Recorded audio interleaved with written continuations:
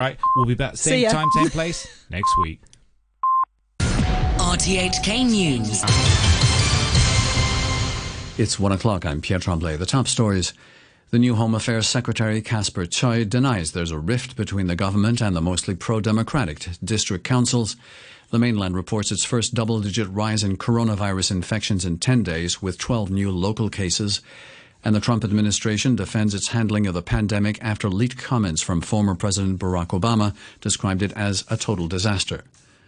The new Home Affairs Secretary, Casper Choi, has denied there's a divide between the government and the mostly pro-democratic district councils, saying they're an important partner of the administration. Many council meetings have been marred by government officials pulling out because they complained topics on the agenda weren't appropriate.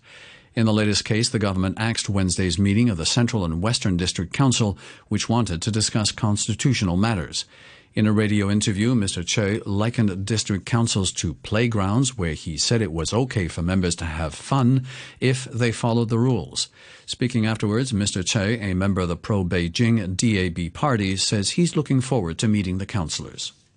No matter which, political spectrum is the majority in the district council, a lot of livelihood issues, there aren't much of a difference between what they are concerned about. So whether or not we work together, togetherness, I can't work if they're not willing to also work together, right? I have received letters from the DC saying that they want to meet, and I am organizing such a meeting, and I look forward to really sitting down with them. Legal sector lawmaker Dennis Kwok has rallied support for the pro-democracy camp ahead of the upcoming LegCo elections, saying if they win more than 35 seats, they can defend the interests of Hong Kong people.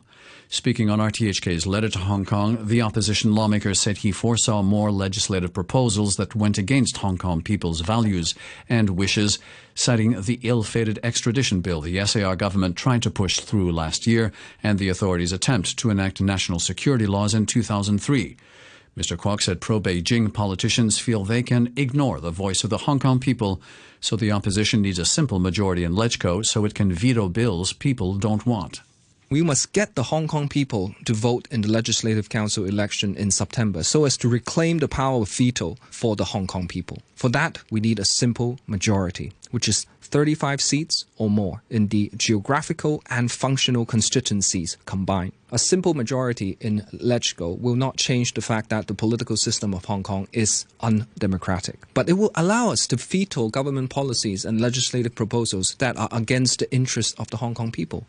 The general election in September can bring about actual changes if the pro-democracy camp wins more than 35 seats.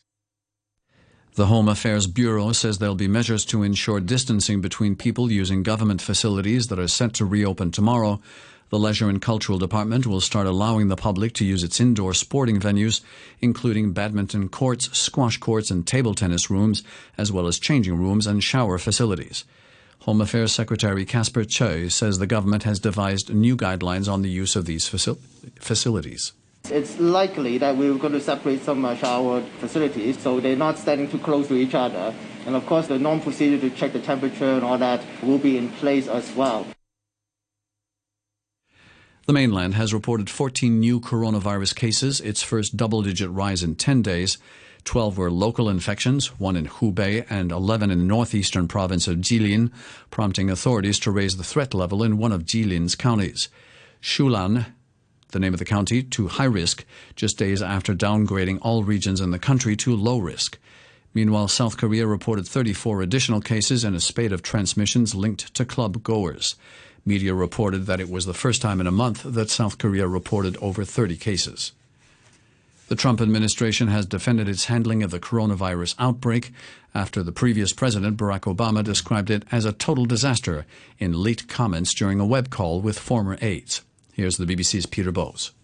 Barack Obama doesn't mince his words in what was a private conference call with 3,000 former colleagues, members of the Obama Alumni Association. He says the Trump administration's response to COVID-19 was an absolute chaotic disaster, with a mindset of what's in it for me and to heck with everybody else. Selfish, tribal and divided impulses had, he said, become part of American life and will be part of the battle during this year's election campaign. Without mentioning Mr. Obama directly, the White House Press Secretary Kayleigh McEnany said President Trump's coronavirus response had been unprecedented and saved American lives. You're listening to RTHK. The time is 1:05. Britain has admitted it sent about 50,000 coronavirus test samples to the US to be processed. The government's been coming under scrutiny after struggling to meet testing targets. Here's the BBC's Andy Moore. For a seventh day running, the British government has failed to meet its target of carrying out 100,000 tests a day. That's been blamed on teething problems in setting up an entirely new testing network. On Thursday, the government said there had been issues at one particular lab, but gave no details. Now the Department for Health and Social Care has confirmed that 50,000 samples were flown to America last week for analysis. It's not known when the results will be available, but it's understood they will be validated in the UK and then returned to patients as soon as possible. The Brazilian president, Jair Bolsonaro, has been criticized for riding a jet ski on a lake as the National Congress announced 3 days of official mourning for victims of the pandemic. The BBC's Candice Piet reports. As flags were being flown at half-mast in Brasilia and as the country's COVID-19 death rate passed 10,000, President Bolsonaro chose to drive his jet ski on the lake behind the presidential palace. Talking to supporters having a barbecue in a boat, he again expressed his opposition to isolation measures because of their impact on the economy. On Friday, the governors of Rio and São Paulo resisted pressure from Mr. Bolsonaro and said they would extend partial quarantine measures until the end of May. Brazil is suffering one of the fastest growing outbreaks of the coronavirus in the world. Scientists in Britain are investigating whether hormones influence how a person responds to coronavirus. Men appear to be more at risk from COVID-19 than women, and a menopause specialist, Dr. Louise Newsom, believes there could be a link between higher levels of the female sex hormone estrogen and less severe symptoms. Women have this ability to fight viruses a lot more efficiently, and the cells that fight infections actually have estrogen receptors on them. So this means they respond to estrogen, and estrogen can actually reprogram these cells, make them more effective, and also increase their number.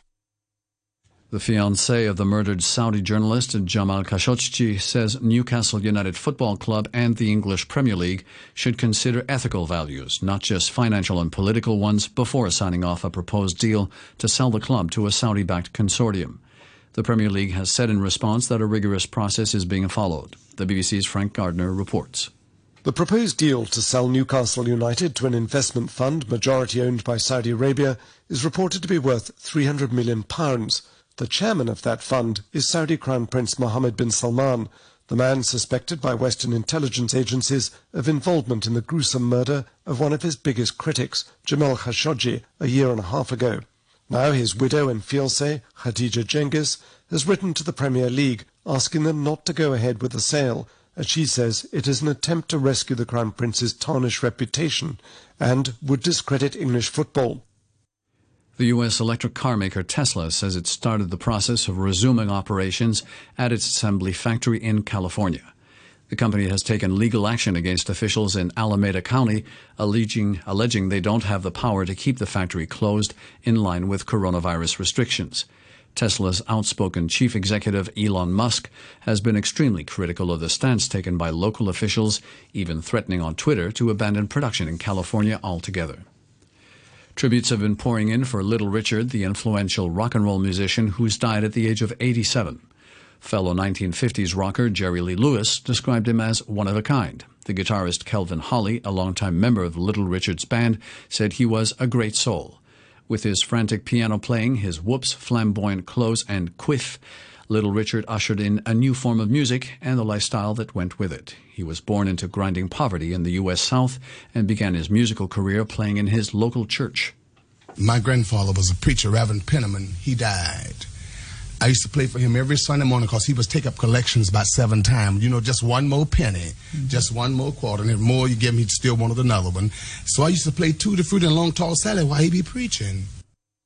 Hits like Tutti Frutti and Good Golly Miss Molly won him legions of fans and influenced generations of musicians. To end the news, our top stories once again. The new Home Affairs Secretary Casper Chai denies there's a rift between the government and the mostly pro-democratic district councils.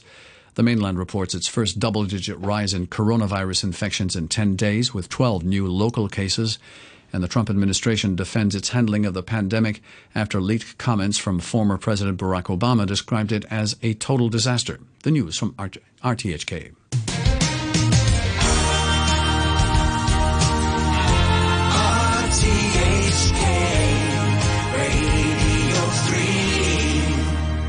Ladies and gentlemen, this is a journey by DJ. A journey which along the way will bring to you new color, new dimension, new value, and a new experience.